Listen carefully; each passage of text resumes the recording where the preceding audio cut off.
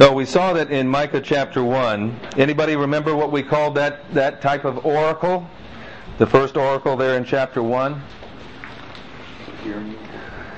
I don't know if I mentioned it real clearly. It's a Reeve oracle. And chapter 6 will be another Reeve oracle. The Reeve oracle is the way it goes back to Deuteronomy chapter 32. When in Deuteronomy chapter 32, when Moses, remember, he concluded giving them the law. Then he had the blessings and cursings of the law. And when he got to chapter 32, what we call the Song of Moses, he called all heavens and earth to witness to the covenant that God was making with Israel. That's kind of interesting. Now this covenant, because it's between God, it's not a covenant between man and man, which is witnessed to by men usually, right? Today, when you sign treaties and covenants, it's witnessed to by somebody. But this one's between God and man, and so it is the witnesses, or the heavens, which I think would include the atmospheric heavens as well as probably the angels, and earth are called to bear witness. I mean, it's very solemn, isn't it? When the people of Israel are looking, and God says, "I call all heaven and earth to witness." Well, we saw he did that in chapter 1 there in verse 2. But turn over to chapter 6, and you see that here again he let the hills hear your voice, and the mountains the Lord's complaint in verse 1 and 2. So this idea, arise, plead your case before the mountains, let the hills hear your voice. Let the Lord has a complaint against His people. That's what the Reeve oracle. The word Reeve is the Hebrew word, and it translates the idea of accusation or complaint. All right. So in other words, he is calling his people to account. Right. He's saying, look, we have a covenant relationship. In that covenant, God says, I have responsibilities and you have responsibilities. Right? I'm talking about the Mosaic covenant. It was a bilateral covenant. It wasn't a unilateral covenant like the Abrahamic covenant, where all the responsibilities were in God and Abraham just had to believe God, right? The Mosaic covenant was bilateral. That means two. That means there was responsibilities that God had and there was responsibilities that man had. Right? And so when Israel as a nation drifted apart, we're talking about nationally as a nation now. The individuals, the remnant, always stayed loyal to the Lord. But nationally, they drifted apart from God. And so God, at different periods in their history, called them to account. Deuteronomy 32 said He would do that. Moses told them they would do that. And the person that was primarily responsible for doing that would be the prophet, the role or the office of prophet. Okay? And you have the king, the priest, and the prophet. Those are the three offices that are all of them together in our Lord. But the king had responsibilities mainly in the civil area, and the priest in the religious area, and the prophet was used by God to bring the word of God.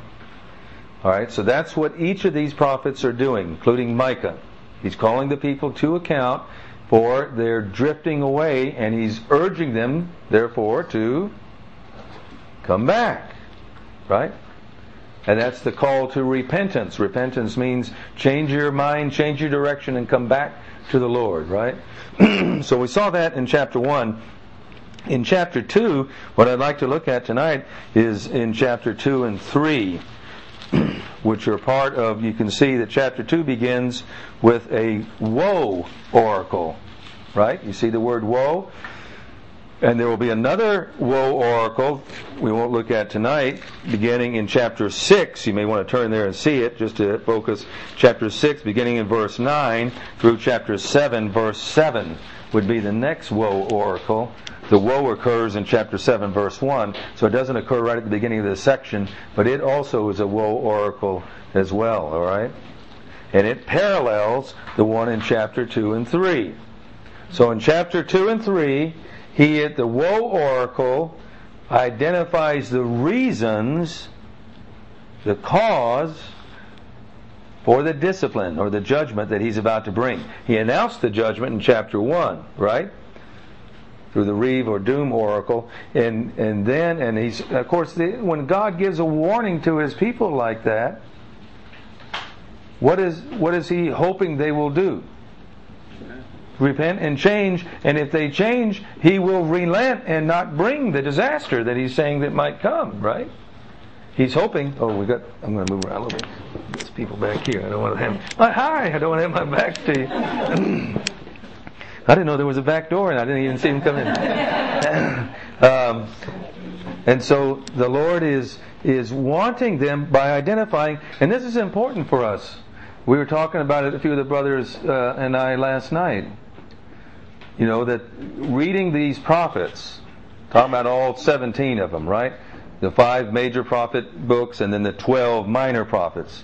It's the largest section in the Old Testament that we have, and it's the largest section of Revelation we have in the entire Bible, right? And so it isn't a section we can afford to ignore. If God addresses, one brother was saying, like the book of Jeremiah, there are hard things to read there. You know, in Jeremiah, 52 chapters. And he said, man, I read that and I get all beat up. And I said, well, I do too, brother, but we need that. See? We need it as much as Israel needs it, but we always have to be careful now because we are in the church. We're not under the Mosaic covenant, and so we're not those responsibilities that Israel was held accountable for were in a particular covenant relationship they had with God. But there are principles there that are timeless, right? And those are what we want to see as we study. I tried to do that with chapter 1 when we were looking at it. We're going to try to do that now with chapter 2 and 3. There are principles here that apply to us, and that's what we want to see because we too can really grow spiritually. I'm telling you, if you spend time in the prophets on a regular basis, there'll be one of two things that'll happen. You will either grow spiritually phenomenally, or you'll get really bitter and hardened against God. One of the two, right? Depending on how we respond. But if we have a soft heart, if we're teachable, that the prophetic books can really awaken us and stir us. A lot of the great revivals that have happened in the history of the church have come from scriptures that were in the prophetic books. So that's one of the reasons why we wanted to study Micah. So, in chapter 2, the first 5 verses, he identifies one of the problems that has caused this departure from God. Woe to those who devise iniquity and work out evil on their beds. Now he's going to describe the land barons. These are going to be the nobility class that kind of developed in Israel. It wasn't supposed to be like that, but it gradually developed where certain ones of the farmers that were prosperous, that had, good years of farming, became wealthy and started to buy the land of the smaller farmers that weren't doing so good. Now, under the Old Covenant, was it possible should there have been any poor people in the land of Israel under the Old Covenant? There shouldn't have been. Good, Bob. Right? And that's based on the blessings and cursings of the law, right? If they were obedient to the Lord said that He would prosper them, that their fields would always bear, that their herds would always bear, that their family there would be no wombs that would go barren or anything. That was all part of the blessings of the law. But it was contingent on their obedience, right? And likewise, the cursings of the law would occur if they got away from God, but always as a wake-up call to bring them back to God. That's what the cursings were for, to bring them back to God. So these wealthy land barons began to exploit the smaller farmers, the farmers that maybe weren't as, if somebody was lazy, Proverbs talks about that, right? He went by the field of the lazy man, and it was all overgrown with weeds and thorns. It didn't need to be like that, but he was always in his bed sleeping when he should have been out there working. See, working is part of the responsibility of man, part of the curse in the Garden of Eden, isn't it? But it was even there before that, right? Adam was to till the fruit of the ground. He was to work. Work is a part, and we will be working in our glorified bodies too. Praise God. I like that. God wants His people to be busy. That's what He made us to be. And so, some of the people weren't taking care of their property. Each family got an inheritance, right? Remember in the division of the property under Joshua, when they went in the conquest of the land, and they divided by lot the inheritance. And every tribe got an inheritance, and then every clan and every tribe, and then every family got a piece of land. That was their inheritance under the covenant, right? And so that was how they were to feed themselves and take care of their families. And when a wealthier person came in and bought the land of somebody that wasn't doing so well, what would happen eventually to that land? Does anybody remember what the law said about that? Would it stay in the possession of that wealthy person forever? No, Jubilee. Right, the year of Jubilee, the debts were resolved, and it was to go back to the original owner. Why did God do that? Restoration. Sorry? Restoration. Restoration, expand on that, Tim, that's right. But restoration in what sense? Well, His people were not to be indebted or servants forever. There was a time, so, and also to maintain that hope, so people didn't fall into despair. Yeah. You may come upon hard times, so that portion of land was sold to get you through the hard time, but you always had the hope. While that person is prospering with your land, is paying off your debt in a sense, the land is encumbered, you're not. That's right. Then one day the land is restored to you, and not only are you no longer encumbered by your portion being encumbered, but it's restored to you, becomes profitable to you once again as well. That's right. And so it protects the inheritance that God gave each family. That's important to God.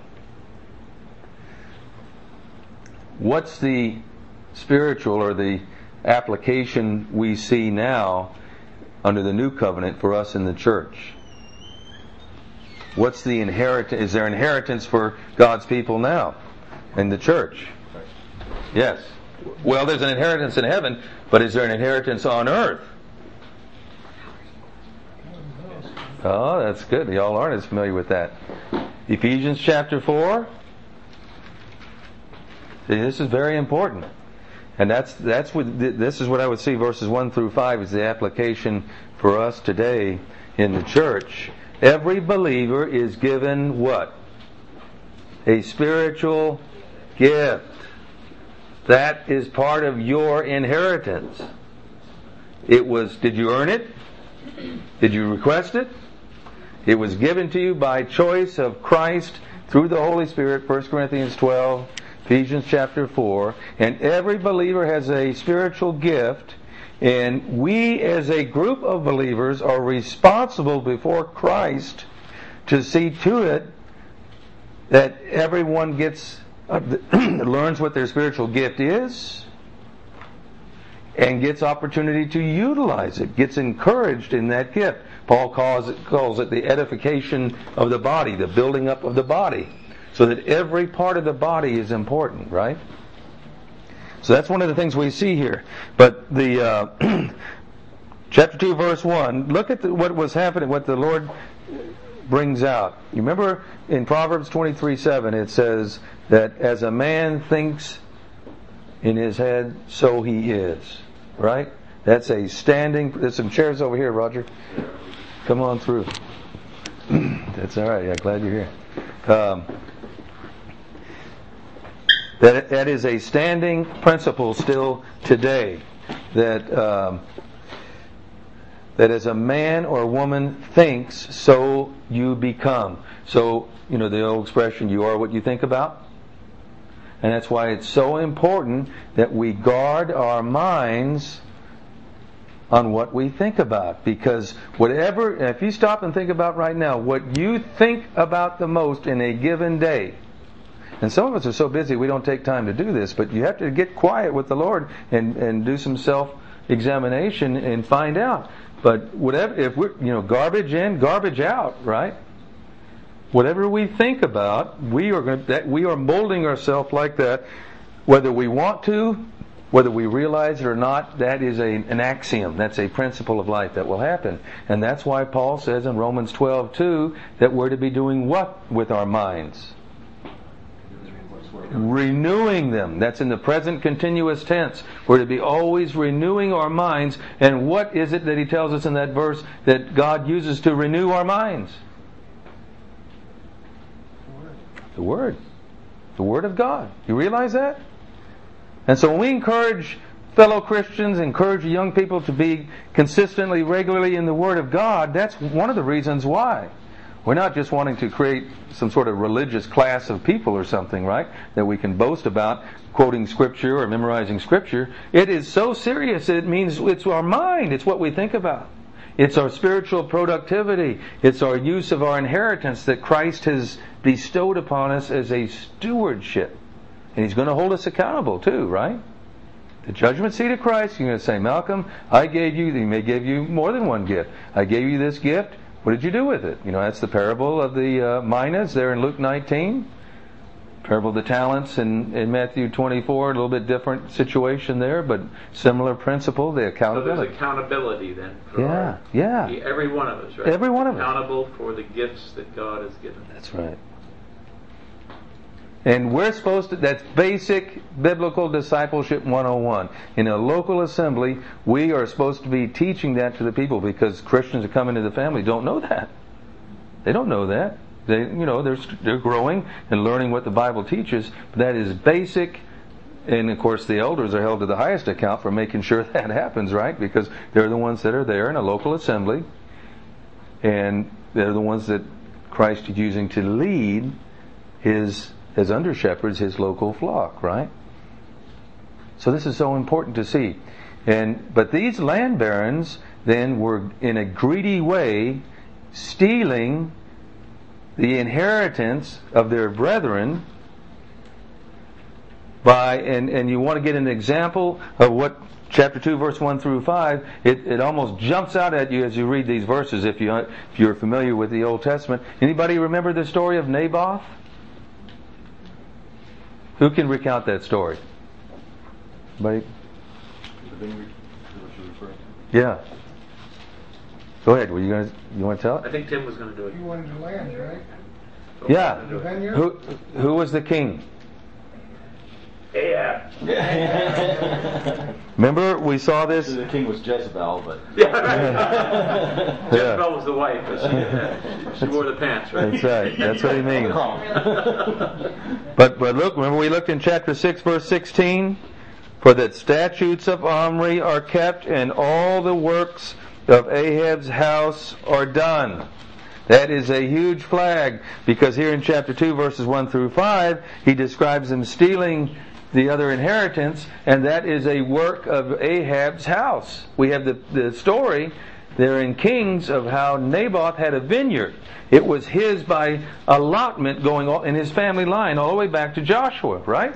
And Ahab, it's right next to his palace. It's convenient for him. And Ahab, he starts whimpering and mourning over the fact, that it's convenient to my palace. And I wanted to switch properties. I would give him this other land way over here if he would give me this. And who knows, given Ahab, it probably wasn't an even swap. But even if it was, in Israel you weren't allowed to do that. Remember in the law, you're not to move the boundaries marker of an inheritance because you're stealing your brother's inheritance even when you move a boundary stone. In Texas we put up fences. Right?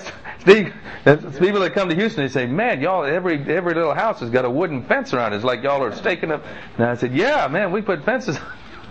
But out in the outskirts of Houston where the cattle are, they put up fences because the farmer next door says, hey, I'm growing grass here for my cattle. Don't let your cattle cross over here because you're eating hay for my cattle. You respect one another's property. Well, that's in a civil, moral sense. We understand that. But in the biblical sense, Israel was unique in that way. Naboth had that. And so, of course, Jezebel, who is not a woman of God by any standard, she was a descendant of a priest of Baal up in Phoenicia. I mean, that she was the most wicked person you could ever imagine Ahab could marry. He married, maybe she was pretty.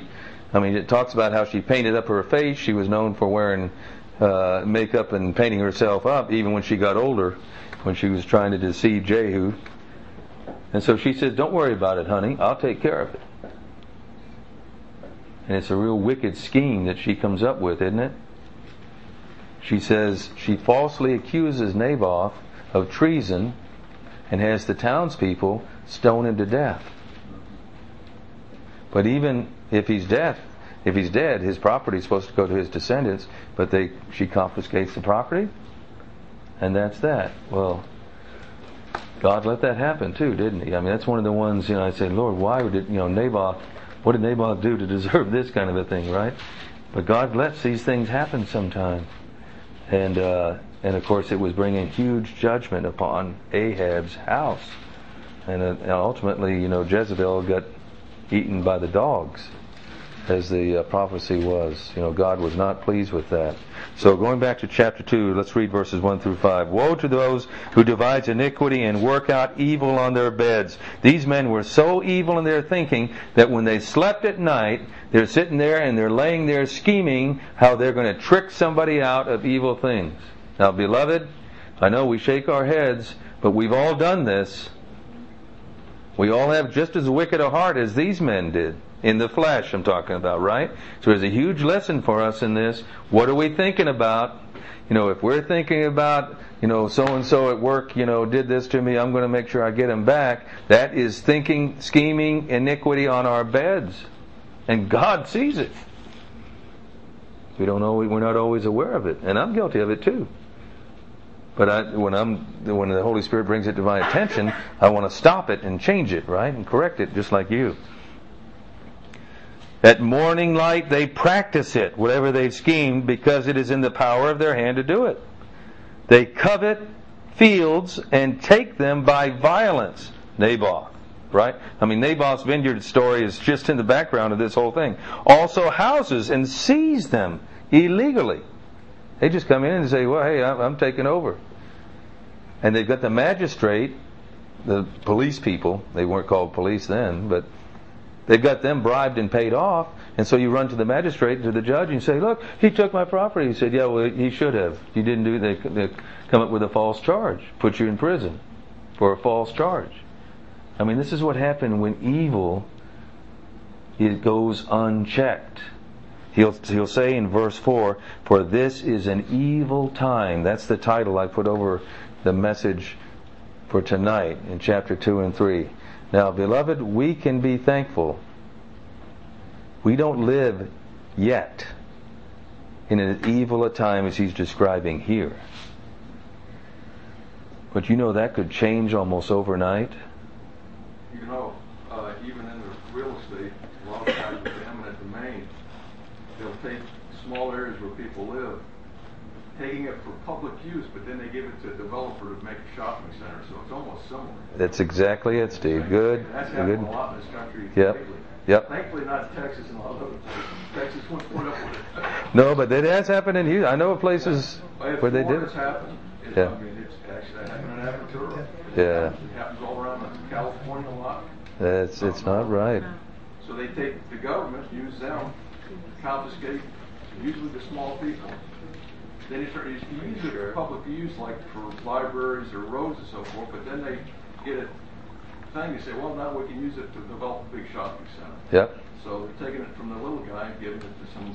And who makes the money? Not the little guy. No. The developer. So basically it's the same principle. Same principle. That's happening here today. And our government, I mean, there has been talk about, given the problem of the national debt and the fact that so many people are saving their money because they're concerned about the future of the country, that the government, they could just go to the bank and confiscate it. In fact, we've got a representative here that, Michael and I were talking about that last night, that the IRS has authority to, what's the word that starts with an L? Levy. Yeah, that's it. Levy. But they could come up with some false way, just come in and say, yeah, well, we need that money for the government, thank you, and just take it. Beloved, I got to be careful because I'm being taped. But the government, the current government we're in, I wouldn't blink an eye. I wouldn't be surprised that they would do. Now, I think maybe in 2012, who knows what the Lord, things may change and we may get a reprieve. But they're already talking about trying to suspend the elections in 2012. See, you'd say the audacity. Well, the audacity, they haven't shown any fear of the Constitution or the people yet. So, more importantly, no fear of God. Right. And more importantly, no fear of God.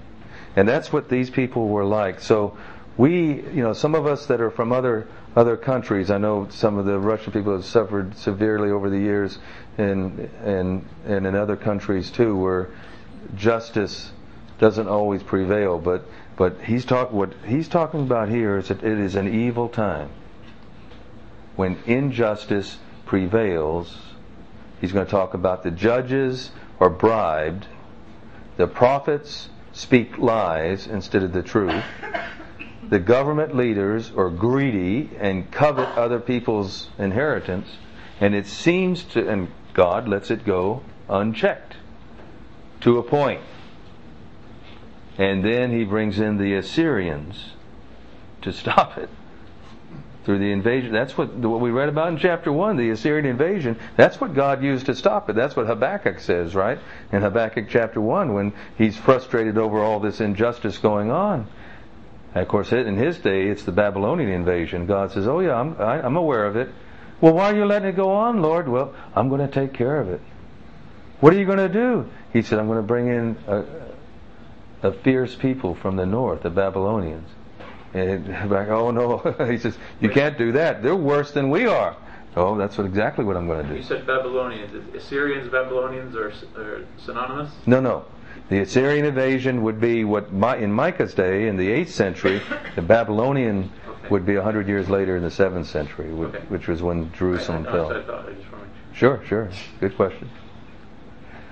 So it's a serious time. One of the things you think about, I know I'm skipping around a little bit here, but go over to chapter 7, because in the second woe oracle, as I suggested to you, it begins in chapter 6, verse 9, and there's not enough time tonight to prove to you all the breaks where the breakdown.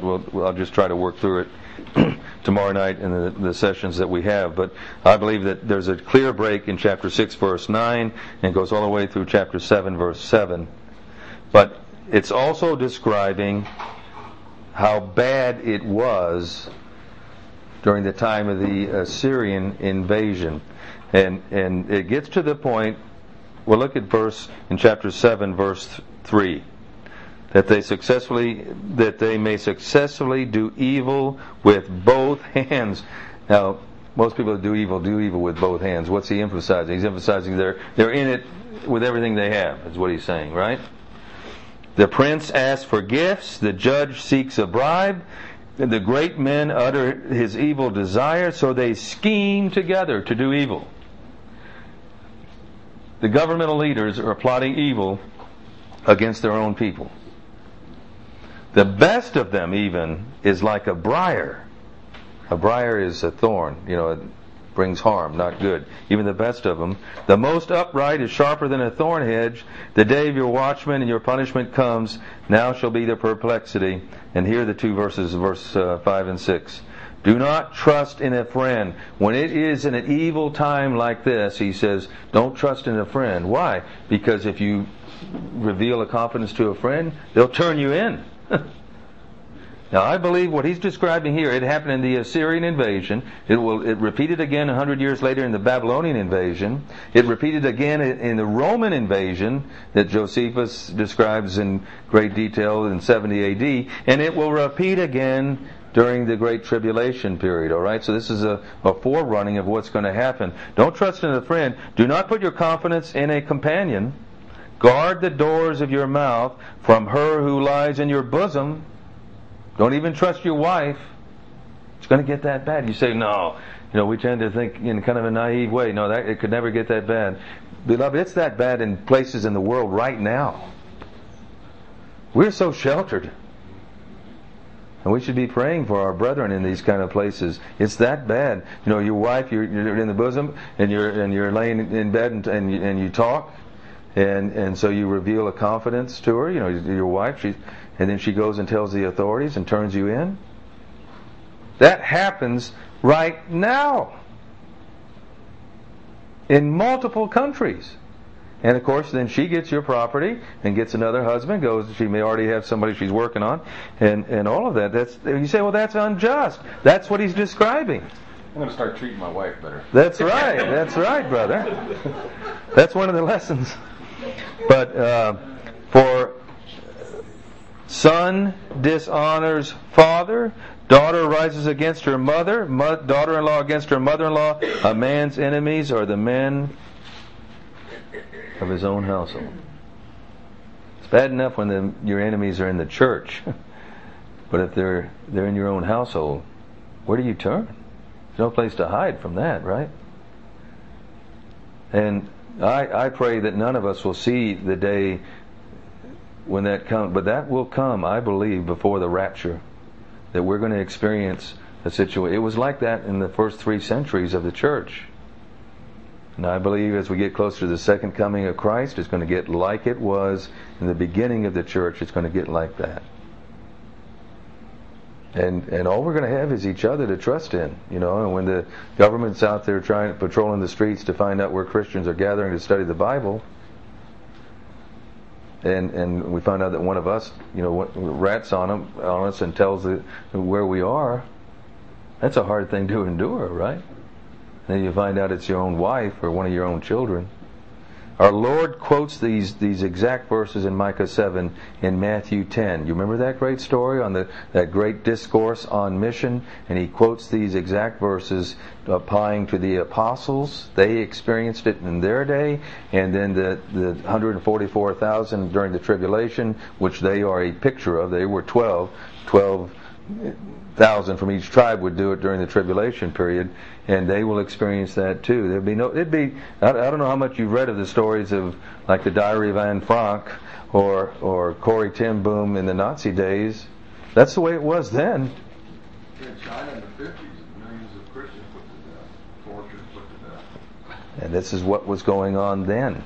They were being turned in by their own friends and family members. Your own son, your own daughter-in-law against a man's enemy. Turned in for what now? For anything they could label treason against the government. In that case, what he's talking about is for being a Christian. Usually Christians are the scapegoats. When everything goes wrong, they end up Jews and Christians end up being scapegoats. Now we recognize too, we mustn't get fearful about this, because we recognize too that our inheritance is not here. I mean, we have a spiritual inheritance, a spiritual gift, but it's an eternal one too. It's not just for here; it's for eternity. But the bulk of our inheritance is in heaven, being reserved in heaven for us and protected by the Lord. So, if this happens, and you say, well, it's a sad thing if your own beloved turn you in. I have experienced this from church members. It's not an easy thing to go from when you're people that you have dinner with and that you have close companionship with, and then you find out later they turn against you, and which is satanic, of course. I mean, there's no logical explanation for it why somebody would do that. But I've found that some people, Christians that I've befriended, and I tell things for prayer, that I can't do that anymore. I mean, the circle of people that I share prayer requests with about personal things has gotten smaller and smaller. Why? Because you can't trust them. You can't trust them. And if that's happening already now, you can imagine what it's going to get like. I wouldn't call this a time of persecution of the church yet.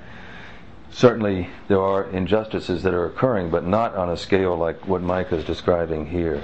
When these things come to pass, look up for your redemption for all time. Yeah, well, of course, that's to the tribulation saints, there, and it's going to be a lot worse for them. But yeah, there's the obvious exhortation is that be aware. That's right, and don't be clinging to things here. That's right. In Germany now also. That's right. That's right, sister. They're homeschooling their children, and they just grab the children homes. Think about that, you with the little children. That's what we were talking about that last night. Yeah. I mean, they won't let them homeschool. And that could happen in this country. They want to do that. There's an element that wants to. What went on in Germany. Yeah, I know. But Of course, you got the president of a leading country in the Middle East saying that none of that was really occurred. And he just addressed the UN, and look at all the people who sat and listened to him. So, I mean, it's interesting times we live in. This is a test of loyalty and faith, too, isn't it, beloved? As a matter of housekeeping, brother, would you please explain, when you're talking about Reeve oracle and woe oracle, what you mean by the word oracle itself? Are you referring to a judgment or good question? Just for our own it would be edification. The simplest way to describe it would be like a sermon or a message. In other words, it's a prophetic oracles. When the prophet spoke a message or a sermon, it was considered an oracle. It comes from the old, Peter talked about being the oracles of God, stewards of the oracles of God. So it's a biblical word. And is there an example for how pagans might use that term oracle? Because I think sometimes we might, think of oracle as being some the old witch sitting I didn't even thought of that. In a hovel somewhere, and people go, Saul actually went to this to the witch. That was essentially an oracle, if you will. Paganistic terminology was an oracle because she was to foretell or to give some information to Saul, speaking as a mouthpiece for God, so to speak. Good clarification. But in this regard, we're not talking about that. I was just hoping maybe we could. That's good. No, it's classification. Right. It's just a way to classify the different messages that we see in the prophetic books, in this case in Micah, right? And we see it's a style of message, and it's interesting whether it was whatever prophet it was, Isaiah, Hosea, Malachi even, that we see that the Holy Spirit uses these four main styles of messages that he gave. It's kind of interesting that, and they do, I think, parallel the four categories of 2 Timothy 3:16 as we talked about on the Lord's Day, right? So the Reeve oracle, the woe oracle, the call to repentance, the restoration oracle, we see these are just styles of sermons that the Lord gave through his prophet to his people to accomplish certain things, whether it's to awaken them or to warn them or to say that, hey, the judgment is coming. But, in judgment, remember mercy, right? The restoration oracle, gives hope to the remnant, because the remnant's going through that time of difficulty with the ones that deserve it, right? And so that's where the restoration oracle. We'll see those in chapter 4 and 5, right in the middle of the book. So, good question. Yeah, I didn't even. Yeah, because we don't see that. I don't see that term oracle used in the evil sense so much today, but it was used in times past. I don't know if any of y'all were thinking that. So I'm glad Tim brought that up. No, this is not in the sense of the way the pagan world would use it as a witch, or there was in Greek, right? There was some sort of oracle. They call them the oracle or something. In Oracle of Delphi. Yeah, Oracle of Delphi. That's what I'm thinking. Corinth, in Acro-Corinth. So that's right. Yeah. So then in that case, they were using oracle. They would say they were getting a message from God. But of course, it was a message from the devil for them. The oracles that we're talking about is a message from God, but it had to be through a true prophet. Through a prophet moved to speak by God. These are actually God's words. That's right. Thus saith the Lord, an oracle. That's right. From the Lord, That's right. And they were in fact oracles, if you will, the means through which God was communicating to his people. You also mentioned on the platform the other day chiastic, as a literary style. Would you explain a little bit about that so that we might be able to pick it out ourselves as we're reading and say, this is a chiasm or a chiastic letter? Or Yeah. I probably, because it won't occur in the section we're looking at tonight, I'll develop it tomorrow night because it'll be more clear in the section we're looking at tomorrow night. But I've mentioned it before, and I diagrammed it in the Minor Prophets booklets that we did back in 2005, so that's why I didn't rehearse it. I don't know. I don't think you were maybe down here in 2005, so you maybe not have gotten one. So that's why I didn't. But it's the idea that say it would have to be an odd number of clauses or statements or subject ideas that are presented, right? So let's say there's 5 of them. In a chiasm, it's a literary technique that the Lord uses, where the first one, we'll call it A, all right, lines up with the 5th one, E. In other words, the subject matter are the same, which also forms a literary device called inclusio, which brackets the section, right? And then the second one lines up with the 4th one, and that leaves the 3rd one in the middle, kind of like a spearhead, because you can line them up like this, and so that means, and the middle one is the one that is where the emphasis is occurring. So it's a literary device. I mean, to me, it's just ingenious of the Lord to do this, to help us to see. When He's wanting to emphasize something, He even uses the structure, the literary structure of the passage, to emphasize what the main point is. And you're saying that Micah is set up that way, the whole... I think the whole book is chiastic, but the certain sections of it are too. And in chapter 4 and 5 are chiastic. In the middle of the chiasm is right there in the section on Bethlehem Ephrathah, 5, 2 through 5. But we'll look at that. I'll identify it more tonight. No, I want you to ask those questions. I appreciate that, because some of the people here probably weren't here at that time. Right. It's helpful to understand that. Because I don't know, without the feedback, I don't know whether even at that, it's a way in which also people are able to look at manuscripts and to really be able to note that they are the Word of God simply by the literary style that's used in the perfect placement of the subject. So anyways. And I see Bob's got a little whiteboard over here. If you got a marker later on when we break for food, I'll diagram that out if you didn't picture it in your mind. Were you able to follow me, Andres, when how I was describing that? I'll try to show it, because like Tim said, you'll be able to, with practice, be able to see these things for yourself. Not that we're necessarily looking for them as kind of it's not a game, or anything like that. But it comes, you have to be in the Word a lot to be able to see them. But as we're spending more and more time in the Word and growing as Christians, we begin to see them. And for me, when I see them, it gives me great delight. Now, I get help too, because some of the commentaries, those brethren see them. Praise the Lord. And they can help. One of the things is with anything, right? Some brethren see chiasms where they're not there, right? So we don't want to force them. Like dear brother, the Companion Bible, what's his name? The great genius. No, but he's in the assembly. Oh, what's his name? Nobody has a Companion Bible? I can't. No, it'd be just after Darby. He wrote some hymns too. Well, it'll maybe come to me later. It's not fresh in my mind. But he said he's got the Companion Bible that it's a valuable tool. He did a lot of detail on the scripture and the notes on the scripture, detailed notes. And the man was a genius. I mean, but he got carried away with, he saw chiasm everywhere, and he diagrams them on there, and they're interesting, but I think he sees them where they're not there too, so we have to be careful. More a recent person? Yeah, in the early 1900s. You know what I'm talking about? You're not talking about Schofield. Well, it'd be, in his day. Yeah, Schofield would be. No.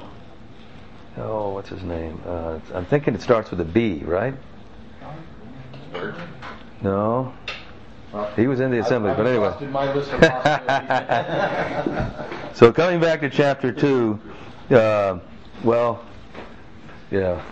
just close out the first 5 verses. I didn't get very far, did I? Verse 3. Therefore, thus says the Lord, behold, against this family I am devising disaster. That's the Assyrian invasion of chapter 1. I'm devising this. See, the world says that the Assyrians devised that disaster. God says, I devised it against my people and against the nations as a way of calling to account, from which you cannot remove your necks, nor shall you walk haughtily or in pride, for this is an evil time. In that day one shall take up a proverb against you and a lament with a bitter lamentation, saying, we are utterly destroyed. He has changed the heritage or the inheritance of my people, how he has removed it from me. In other words, this is talionic justice, right? They were stealing the inheritance of their neighbors. So he says, fine, I'm going to take your inheritance and give it to the Assyrians, and then deport you out of your inheritance. See? So in the measure that you did, I'm going to measure it back to you, only with a much greater effect. To a turncoat he has divided our fields, therefore you will have no one to determine the boundaries by lot. See, talking about how the inheritance was divided under Joshua in the assembly of the Lord. Now, beginning in verse 6, and I've used up the time, but beginning in verse 6, just to give you an overview of what follows, then 6 through the end of the chapter 2, through verse 13, is a pronouncement, down through verse 11, is a pronouncement against the prophets, all right? The false prophets. Because the false prophets, and we see this happening in Ahab's house, right? And in the historical books, how Ahab used false prophets to guide him into doing evil things. And he said, well, look, we checked with God. We checked. I went to the prophets and they said, yes, go do it, right? And Micaiah was the only one who stood against him. He was one lone prophet that stood against him in the case of that particular event. Elijah did too.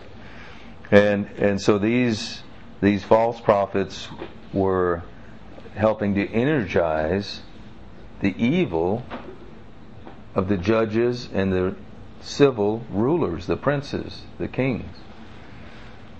And that combination, it continued to be a problem. All right? Bringing that forward, we said verses 1 through 5 in chapter 2, we would apply primarily, since that was to the leaders, that would be primarily to the elders in the assembly. Make sure that the saints are getting opportunity to exercise gift, to grow in their gift, to identify their gift, and then grow in it, right? That's part of, and don't steal their inheritance, don't take away, deprive them of their spiritual gift or the use of their gift, right? Now here, this would be to what area? If we're talking about the false prophets, Peter says in 2 Peter 2, as there were false prophets among them, there will be false teachers among you. So here it would be in the sense of the teaching of the Word. Guard the platform. The Bible doesn't teach every man ministry. He doesn't teach that just anybody who wants to walk up there can do that. The platform's to be guarded. Why? Because it's the Word of God, see. And if someone doesn't have time to prepare properly for the Lord's people, then they shouldn't be up there, because the Lord's people are worthy of that, right? And they could mislead them even without realizing it, because they haven't had time to actually study out the passage for themselves and could teach error. So false teachers, now of course today is not just in the assembly, because we have the technology of radio and television and the internet, and many of our people, especially young people, are listening to messages on the internet from people from who knows who they are. Right? And then they're espousing them. And that's happening. I mean, I've heard young people giving that. I thought, where in the world did they get that? They didn't get it in the assembly, I know. So they got it listening to some messages on the internet, see? And Satan is using that as a way to bring evil and false thinking and misrepresentation of the Bible amongst his people, see? He's relentless. He doesn't give up, does he? So Chris and I were talking last night, technology can be used for good or for evil, and so we don't just say that all the technology is bad, but the use of it, the stewardship of the technology, we want to be careful about it. It's really hard with the internet, because it's so hard to police it. In other words, if you're in your house when the teenagers are there looking at it, you can police it, but you can't. They go to their neighbor's house, you can't follow them, and you don't know what they're looking at. Then if they're at school in the library, you're at work or wherever, you don't know what they're looking at, and so it's really, and Satan of course knows that, and that's the danger of it. So there are certain principles there, and I've used up the time, so we'll come to those another time. The great restoration promise in verses 12 and 13 at the end of chapter 2, and maybe I'll spend some time in that tomorrow night, since I'm going to be looking at chapter 4 and 5, which is also messianic, but that's a messianic promise there at the end. So the Lord slips in these encouragements about Messiah in the midst of the discipline, see, which is a kind thing for a nurturing father to do, right? To give us warning, and to do it in a solemn and serious way so that we get it, that this is serious, right? And that's why the Lord does that. I mean, when I looked at my dad and he wanted to check me on something, I looked at his face, are you serious? Oh, yeah, he's serious. And that's why the Lord uses that. He knows how He made us. But at the same time, He doesn't want to discourage us when He corrects us. And so He slips in, especially for the remnant, right? The true believers in the midst of Israel, with all the unbelievers that were there, He slips in, yeah, but there's one coming. Oh, wait till He comes, the true ruler. He's going to shepherd you. Not going to be like your rulers that you suffered under. He said He's going to be a true shepherd. He's going to shepherd you. And it's great encouragement to him in the midst of the suffering. Well, so we can talk some more about it, a little bit as we're having some food maybe, but thanks all of you for coming, and I hope, in just a few brief sessions, it's hard to really get a hold of a book like Micah, but hopefully whet some appetite for further appreciation of it. But I think it's a really powerful. It's 7 chapters, so it's not like Isaiah, 66. Man, I mean, it's just hard to get my mind around 66 chapters. I'm working on that. I've not preached a real series in Isaiah because I don't feel like I'm ready to do it yet, but I'd like to. I mean, I've done portions of it, but now I want to do the whole thing. But you got to really make sure when you're dealing with that. That confession is safe with us, though, brother. We're not going to tell them. That one's probably out anyway. Everybody knows. But I appreciate that. Okay, well, maybe either you or ask someone to close in prayer and ask the Lord's blessing on the food, brother. We appreciate you letting us be in your home. It's a privilege. Okay. Our Father, we are grateful for this privilege to gather this evening freely, without fear of persecution or opposition, at least at the present. And we just want to take serious these matters that we have considered tonight, and just serve Thee acceptably with reverence and godly fear, looking forward to the day when the Lord Jesus comes and takes us home. We do thank You now for the hospitality of the Andersons and the food we're about to receive, and bless our time as we fellowship together, and we offer thanks for the food. In Jesus' name, amen. Amen.